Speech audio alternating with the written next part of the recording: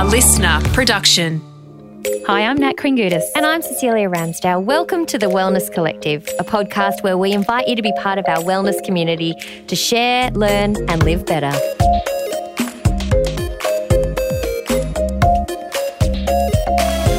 We've got Amy Molloy on the Wellness Collective podcast today talking about how to tell your story to heal. We talked to her about what your own story might be and why recycling feelings is something that is actually really important. We talked to her about how it's important to pick your audience, or she shares with us why it's important to pick your audience, and that's who the listener is of your stories. She shares some tips on how to deal with criticism and how your story might be therapeutic to others. You can get straight into this episode now. Oh, big sigh today. Oh, okay. It was a little bit hard to get myself into the studio today. Mm-hmm. There's a lot going on for someone that doesn't. Yeah, well, this is you. You can't do not busy. Even if you're locked down, there's ways to be busy. Do you? Yeah, it's funny. Is that your coping mechanism though? Just. No, it's not my coping mechanism. I don't think it is. I think maybe once upon a time it was, but it's certainly not now. I'm very aware of all the things, but it was just, yes, I have to say, and like most of us, home learning sucks balls. Yeah. It really does. But anyway, what can you do? I just want to swear all the time. That's my thing. Oh, what did you do in high school? Turn your iPad on and off again. Everyone's going to work in IT. Yes. There's the solution. Dear. And for the kids that are creative, which both of mine are, they're finding it very difficult. Oh, really? Oh, no. But this is the thing. Creativity is the easy thing. You need a trolley of art supplies at home. Yeah, but they're not they're not little anymore. They want to pull out the sewing machine and, well, I don't have a sewing machine. Oh, I got one. I don't have space for this stuff in my life. No. I know. I'm going to make you a little sewing kit to take home for Livy and she can start crafting and the world will be good. And looking to move and there's nowhere to move. And so that's really quite frustrating. Yeah. Just a bit of space would just really help my life now. Yep. Well, today I think our guest might have a few little tips on how you can find some, joy, meaning, direction through the quagmire that is life right now. Right. Yep. Well, actually, I'm excited to invite Amy Molloy on the show today. Amy, thank you for joining us. I'll let everybody, you can tell them who you are and what you do. Sure. Where do I begin? I'm just laughing listening to your introduction because I have been anything but calm and joyful in the last 2 days. I don't think anyone in all of Australia is calm and joyful. Gosh, literally my kids' daycare, we're very lucky they can still go to daycare, thank goodness. But they phoned me yesterday to tell me that my little boy has regressed in the potty training area. And I literally cried down the phone to them. Because they said, has something changed at home? Oh. Has there been disruption at home? And of course, then I was just punched in the face with the mum guilt. And so I just started crying down the phone to this wonderful educator. Terrible. And then I was like, oh, good. Here we are. This is the thing, though. You know that the kinder teachers and the preschool teachers have seen it all and heard it all and seen all the tears. So there's no judgment. No, definitely exactly. not. I don't think I'm alone. We're all doing the best that we can. Anyway. I think everyone's cried in front of their kinder teacher. Mothers anyway. I don't think I ever cried in front of my kinder teacher. Now I feel like I got out. No, you failed. Let it out. That's an opportunity for therapy right there that I missed out on. Totally. Relief. Anyway, Amy, it's great to have you. Now, you and Nat apparently have a little bit of a thing where you work together. We go back. Yeah. Well, several times. I don't even know where that started, Amy. I reached out to you, when I was editor at Grazia magazine, which, oh my gosh, is like 10 years ago now. It's 8 years ago now, too long ago, because I didn't have any period. So I reached out to you and said, help me. Where is it? Yeah. Let's do a story on that. Gone. And did you find it? And I did find it. Very long story later, which I'm sure we'll dive into. And then, of course, professionally, personally, I love everything that you do. Oh. I always credit you with my babies being born, and I've been a mega fan ever since. So I'm so happy to be chatting to you. That's so nice. That's so nice. Now, since then, you've Hang on, I'm going to need water. So if you're playing along at home, Nat's just left the studio to go and get some water because she's had a coughing attack. And, you know, in the COVID times we live in, a coughing attack is not to be sneezed at, pardon the pun. Anyway, Amy, one of the things that we wanted to talk to you today about was this idea that you as in your professional sense can help guide people through telling their own story. Now, my first question to you is, do you think everybody actually has a story that's worth telling? Totally. It's such good timing because this week, I'm literally recording my next course, which is called the Book Writing Remedy. It's a book writing course that cares. And we've literally rescheduled this podcast with you 3 times. So it just happens to be the fact that I'm recording it now. Yeah. But it's all about that. It's all about, we all have a story to tell. In, centuries and decades gone by, women in particular would have sat in circle with our village, in our community, and we would have shared our stories and we would have helped each other. And, that doesn't happen anymore. And we particularly... we kind of get it on social media. We kind of get it when social media is doing its best work. We're brought together and we share our stories, but we certainly don't have that as much of a genuine connection. And a lot of us are really scared and censored and filtered about what we share about ourselves. So I have begun to specialize in storytelling for healing, and that is all about sharing your story in a way that helps other people to heal and helps you to heal. And that doesn't have to be some big mega movie style story that you have. You don't have to have lived through some colossal event. Like literally when I got on the podcast to you today, I told you a story about how I cried down the phone to my childcare educator. Those are the kind of stories that I feel lighter for telling you and laughing with you about it. And hopefully someone else who's sitting there who's had a really shitty drop-off with their child at childcare today also feels lighter and feels like they've healed a little bit because of it.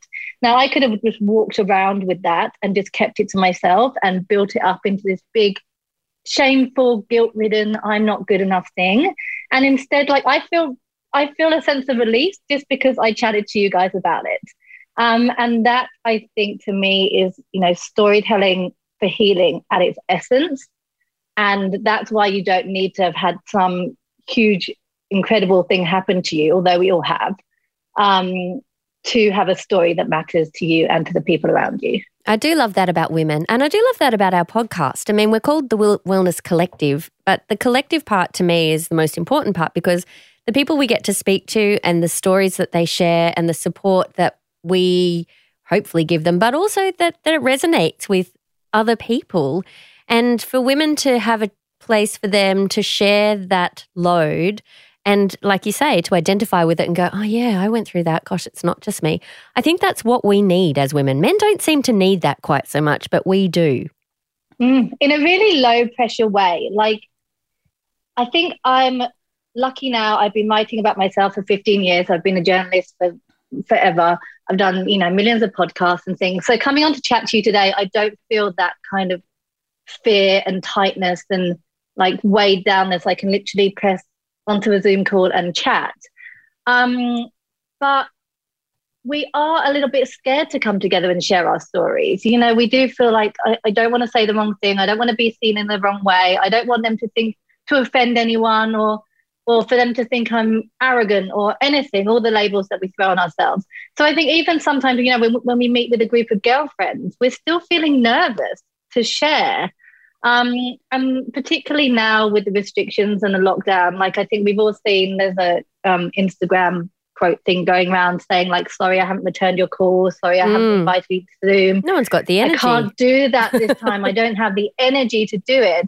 And I think that comes down to a little bit that we feel like we need to perform when we're storytelling and when we're chatting, rather than just showing up with ourselves and, not having to have a big story to share. When you're saying to me, what did you do yesterday? I'm not well, I launched a book and I wrote a course and I did this. I dropped my kid off at childcare. He shat his pants and I cried. That is my story for yesterday.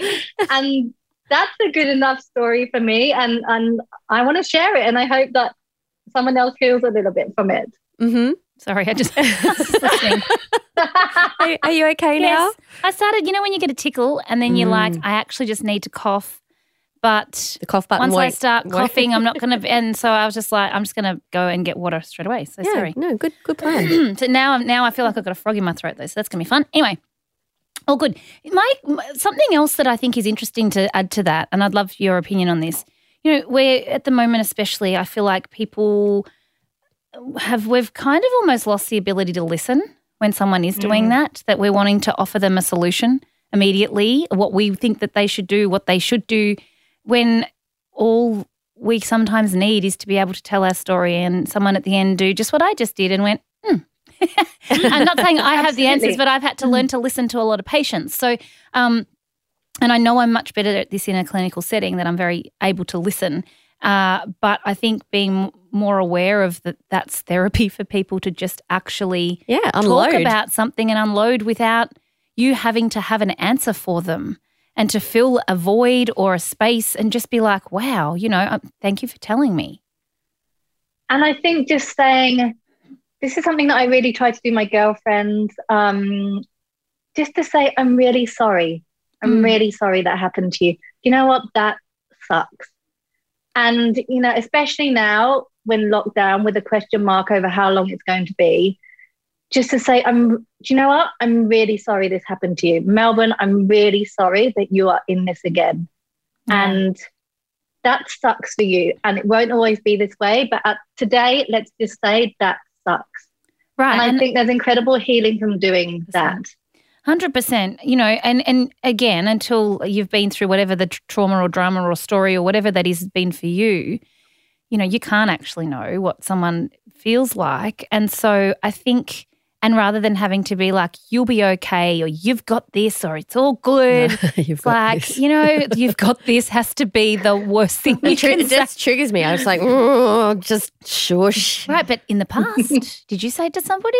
Because I reckon we all probably would have said in the past until such quite, I would consider high stress and didn't have the same connotation. Okay, you can do it. So, I mean, I know, but it's really interesting. I think, full transparency, I've done a lot of therapy around this because I'm the doer, especially in the family, the doer, the get it done, the it's going to be okay. And so when it got to a point where it wasn't okay, everybody was like, hang on, she's not okay. So now what happens? And so having the burden even of that was something that in recent years I've had to work through, that even though I know I'll do it, I know I'll get it done, I just don't want someone to say, oh, you're Nat, so you'll be okay. If anyone can do it, you can do it. Well, what happens if I can't? Like, so. Exactly. Yeah. And I've got a whole section of my course on the upside and downside of sharing live, i.e.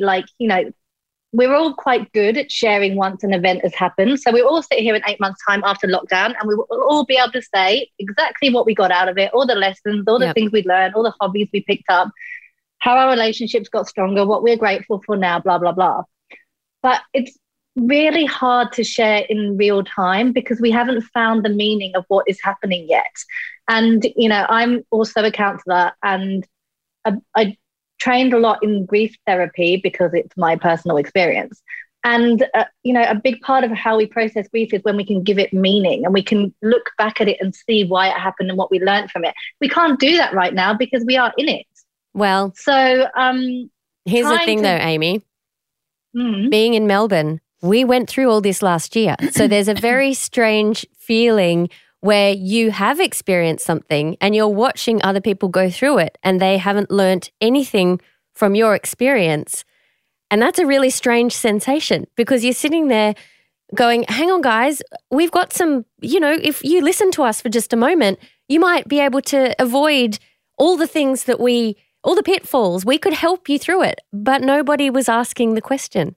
So it's a really interesting time to be in Australia where you've got this huge cluster of people, love the word cluster, who are going through lockdown essentially for the first time and going through all this trauma and trying to navigate it and the grief and all of those things, when there's also another cluster of people who have experienced that and are trying to, share that to lessen the load for the people experiencing it for the first time. But I think what Amy... Exactly. And instead we're getting caught up in the comparison and you know how much I made a reel on it a week ago about COVID grief comparison and us, you know, saying, oh, but I've been in lockdown for this many weeks, but I've been in lockdown for this many weeks.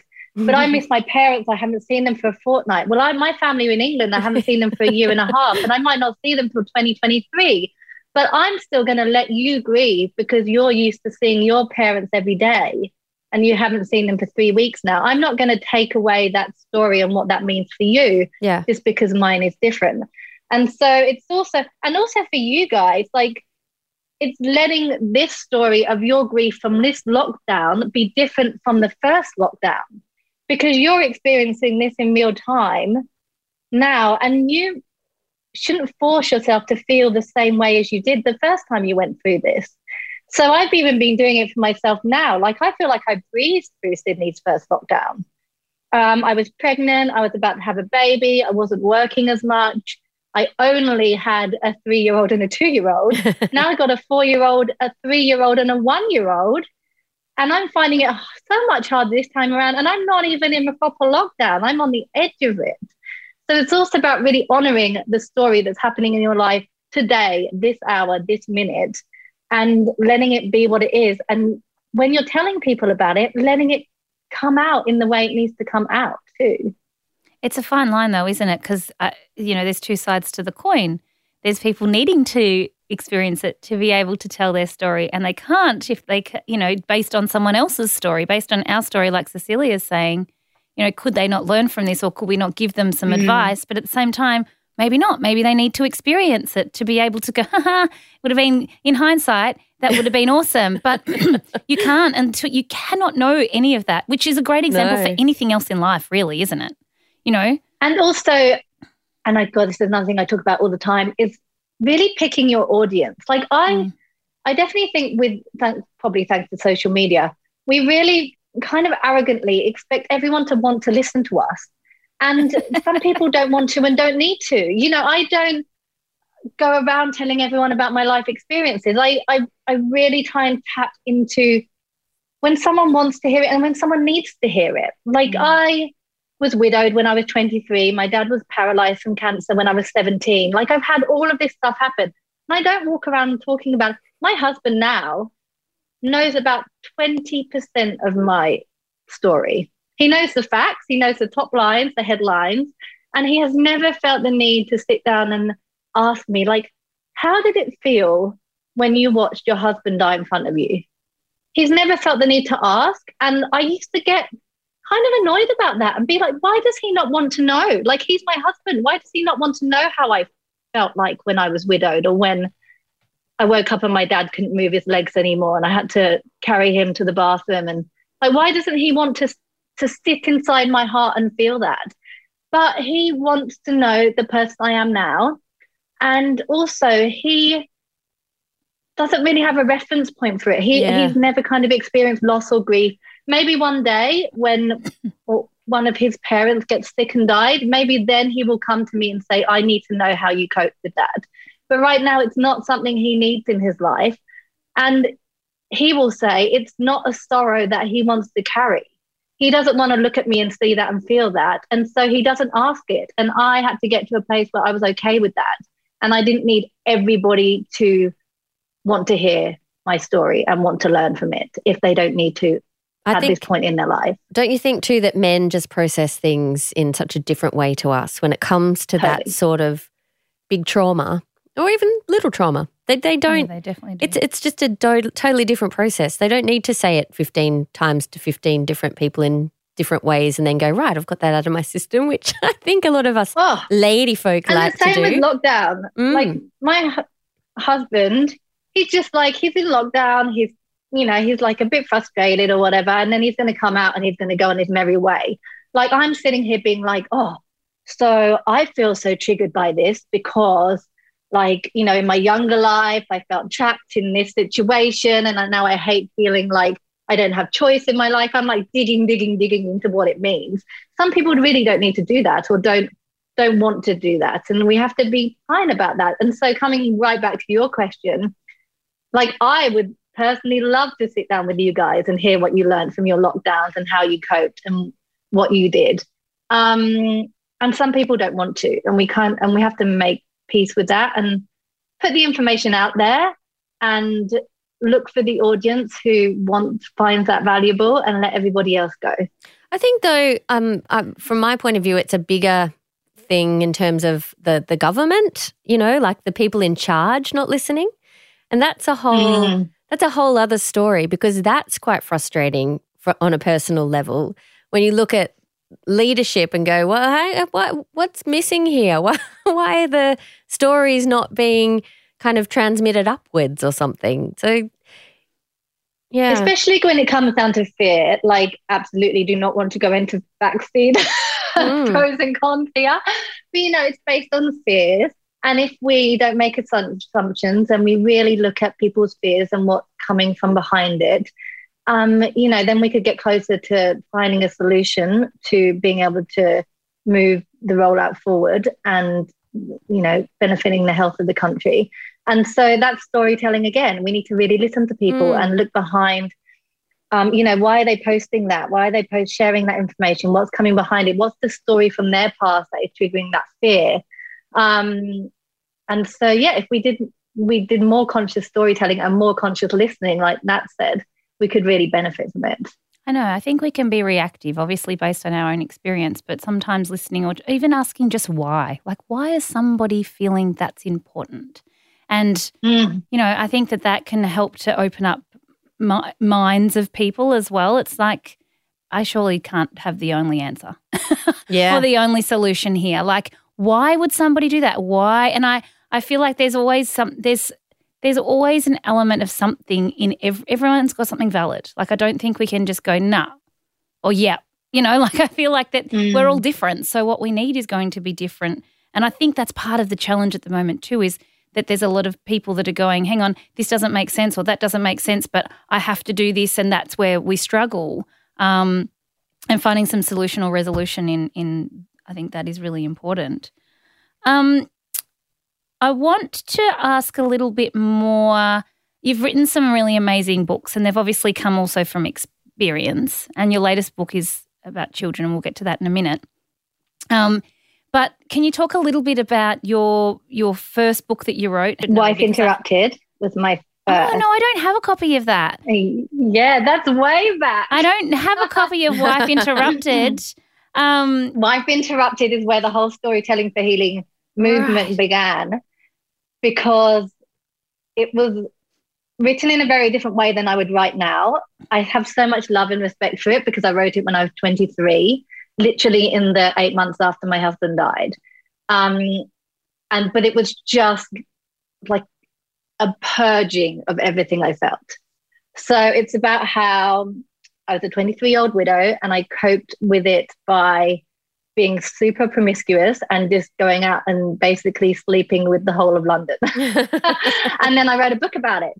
And this would have come out 10 years ago. It was a little baby book deal. And it had a huge global reaction and was so incredibly divisive, with people just being like, thank you. Thank you for writing about the realities of grief. Thank you for telling the truth. Thank you for not glorifying what people do when they're in the throes of grief. And then, of course, this whole wave of my first husband's friends who thought that I had done this terrible, shameful, awful thing by not writing this beautifully heroic book about our love story and his death. And that was the beginning of how I really began to explore what storytelling means, and helped so many hundreds of thousands of people. But it had such a backlash that I had to really sit and think, would I have written this book again? Was it worth it to me for the negativity that I got? And I came back and realized that, yes, it was. And I actually had that book's just gone into reprint. And I had the chance to sit down and edit it before it went. Oh, that's good. Yeah. And I thought I was going to hash it apart and pick it apart and rewrite. And I probably changed like 5% of just stuff that just needed to be updated because it was written 10 years ago. But the core of it and everything I wrote and everything I shared, I stuck in there because I just thought, you know what? Yes, this was my truth at the time as a 23-year-old heartbroken, grief-stricken widow. And these are the moments that helped other people to really heal from their own loss. And so I decided not to take them out just because of the backlash that I got from maybe 10% of readers who thought that, like, how can you be saying this? How can you be writing about an argument that you and your husband had on your wedding night when he had 3 months to live? And how can you write about the fact that you couldn't have sex because his cancer couldn't help him to perform, and a huge, yelling match that you had about it because he was heartbroken and you were heartbroken? Like, how can you share those moments? And those are the moments that matter. Those are the moments that have the most meaning. So yeah, that 10 years ago was really the beginning of storytelling for healing for me, and how I wanted to find a way to help people today to share their story in a really, really conscious way that gets all of the healing benefits, but also protects you and makes you really clear about why you're sharing what you're sharing and the impact that you want to have about it. Do you think? So when I brought out my follow-up to that book, which was 10 years later, which is probably what Nat was going to say, which is called The World is a Nice Place, I wrote it in a very different way.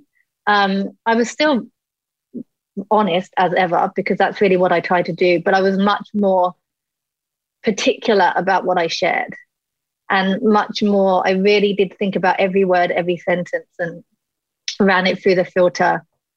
Is this 100% true for me today? And is this 100% necessary for me to share to have the impact that I want to have? And those are the two filters I really run everything through, whether it's social media, a conversation, a podcast interview, a book. And that to me is really the core of everything I stand for when it comes to storytelling today.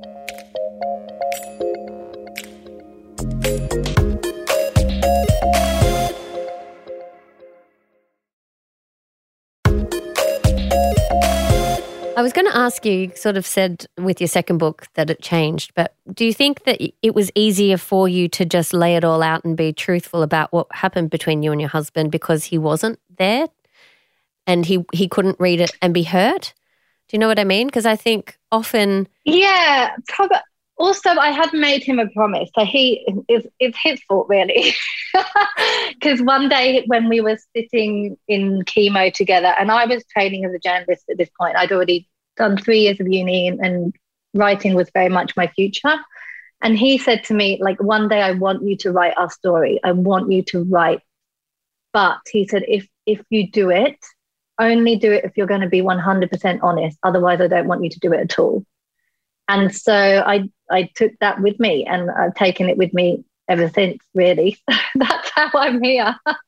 And so I don't think I think even if he was alive, I like to think he would have given me the confidence to be just as honest. Yeah. But I think I'm more protective of myself now. I want to know that I do know that if I ever write anything now, and I still write some pretty out there things, I still share very, very openly. But I always want to know that if anything blew up, or if anything created a backlash, that I stand by every single word I say. And I think that's all that I can do with myself, and all that any storyteller can do with themselves, to say that was my truth at the moment that I wrote it or shared it. And that doesn't mean that truth isn't going to change in 10 years from now, but that was my truth at the time. Also, it's much easier. We've talked about this before. It's so much easier to just stick to your truth. If you start weaving lies, you've got to remember them, and that's just exhausting. Gosh, who could be bothered? And just talk as you talk. Like, I write as I talk, and that's really it. Like, when people tell me how should I write, I just say, how do you talk? Like, I think it was the easiest thing in the world when I had to read my audiobook, because it was just like, it just rolled off my tongue. I don't try to be any more clever than I sound in real life. I don't try to use any different words than I do in a conversation with you. I just write my speech. And I think that's really how we should all do it.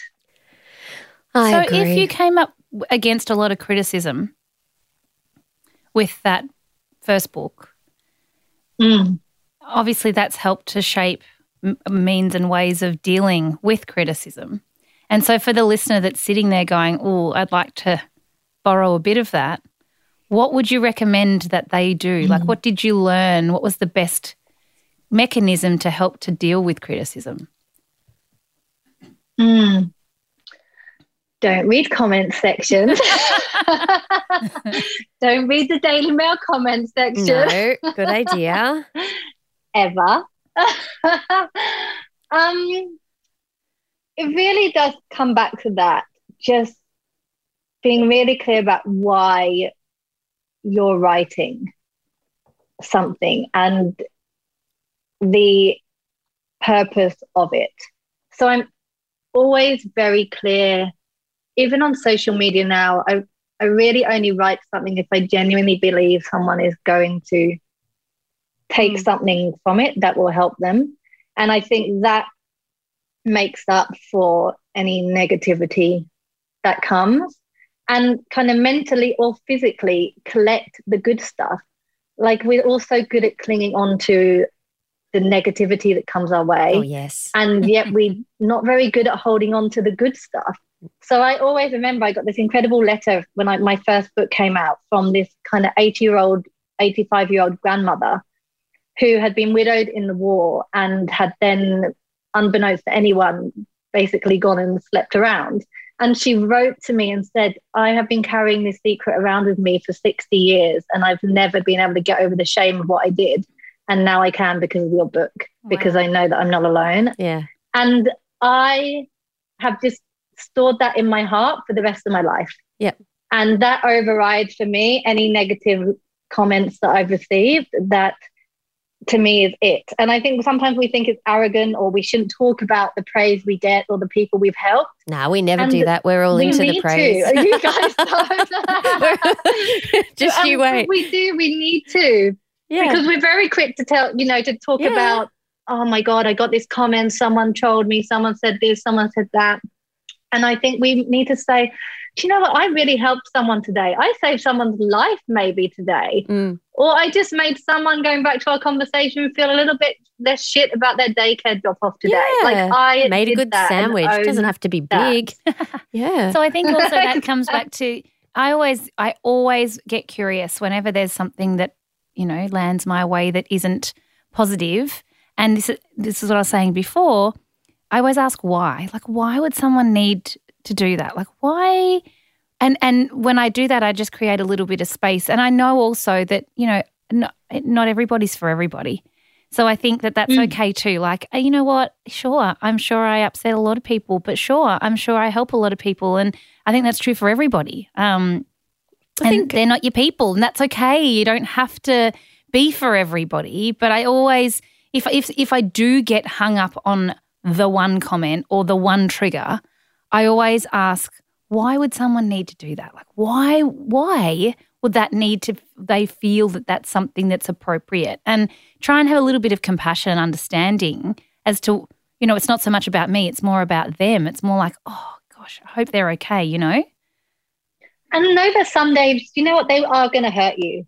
Like, some days I get a comment and it hurts. I'm not saying every day I just let it. And there's still comments I still remember a few years ago, someone wrote underneath one of my social media comments on the anniversary of my first husband's death. I'd put something, and I very rarely do that.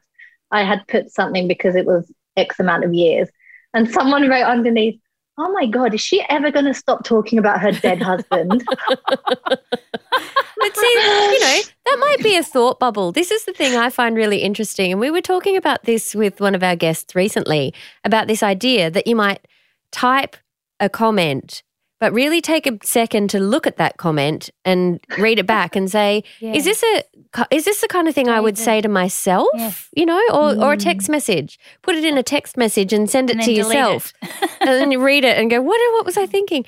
I think the other thing too, I heard Julia Morris, the comedian, and was talking about this exact thing and about criticism on Twitter, and she'd posted a photo of herself in a bikini and someone had come at her and said, oh, you've had gastric band surgery. And she was like, what? No, I haven't. And then it turned into this snowball where her manager had to then, explain to the journalist that no, she hadn't, and prove it and all this stuff.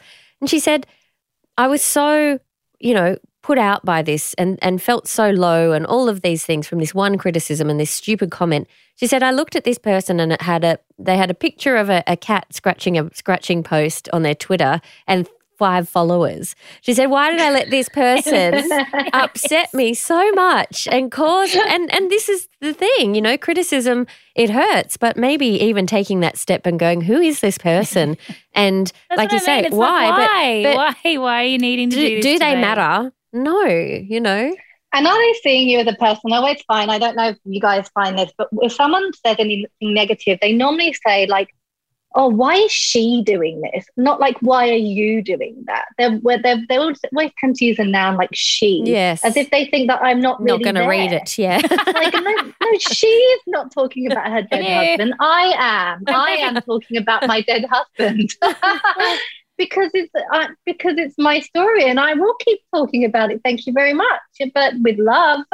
Yeah, exactly. But yeah, I think, I always kind of take a little moment to say, okay, they're using you, or like, why would they do that? And they're not really seeing me as a person right now. And okay, I'm going to take a little bit of a step back too and just not take that on today.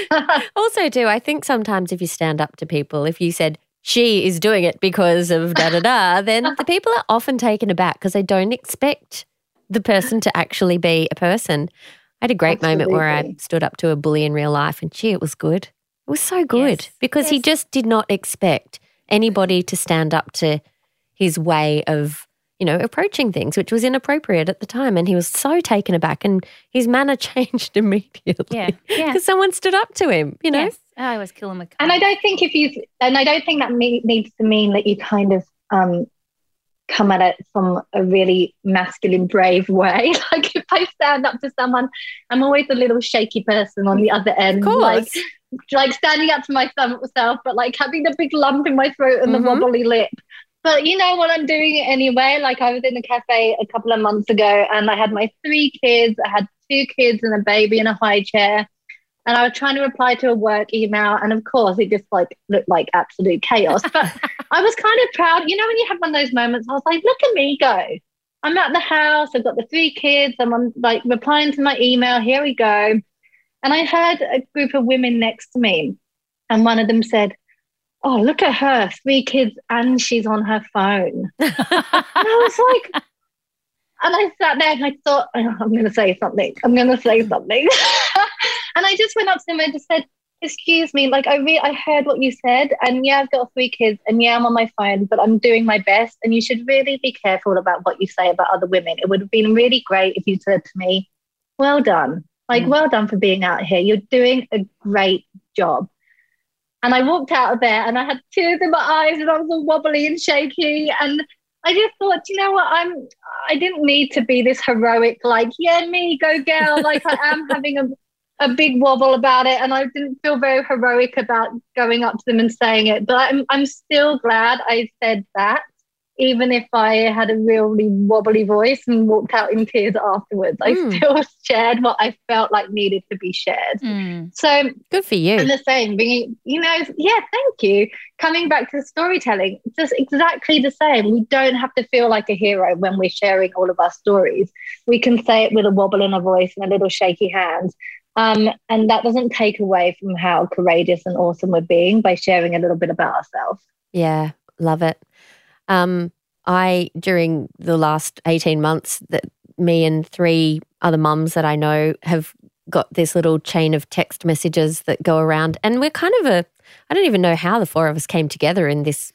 It's been renamed the COVID crew in our WhatsApp group, and it's been like a lifeline because we are maybe like one step away from being really good friends, but we're experiencing everything at the same time in slightly different ways.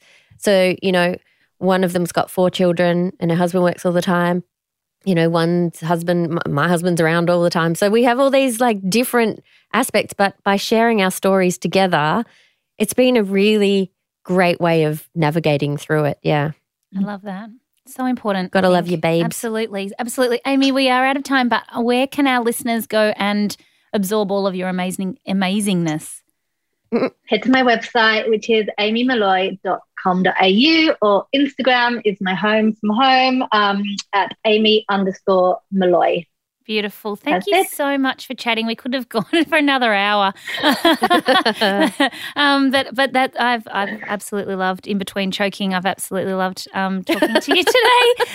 Before we go, guess what, Cecilia? We have a review. Oh, here we go. Let's have some positive reinforcement. I know, Amy, well, this is how we roll. Go on. And so I say this every time, but my love language is words of affirmation. So if you really want to make my day, and Cecilia's clearly, then please go and leave us a review and drop some stars, just 5 of them, by the little rate there. It says, love you, ladies. I do love the fact that the person's name is Horse Mum 1. I cannot begin to explain how much I've learnt from you both. Fun, informative and kind. So kind. Yes, try. That's what it says, so kind.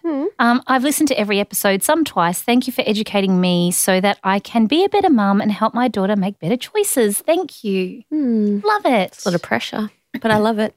Pressure? Yeah.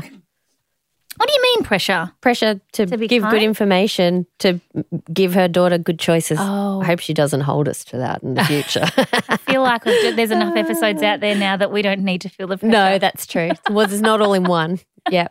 Amy, so great to meet you. Good luck with your littlies. 3 is like having 27, I hear. So good luck with that.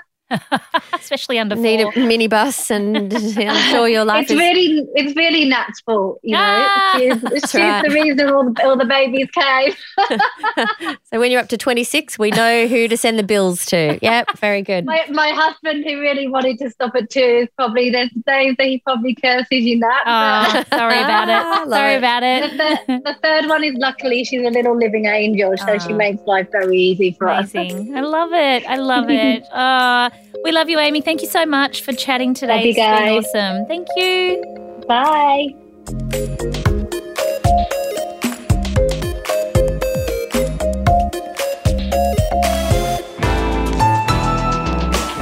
Listener.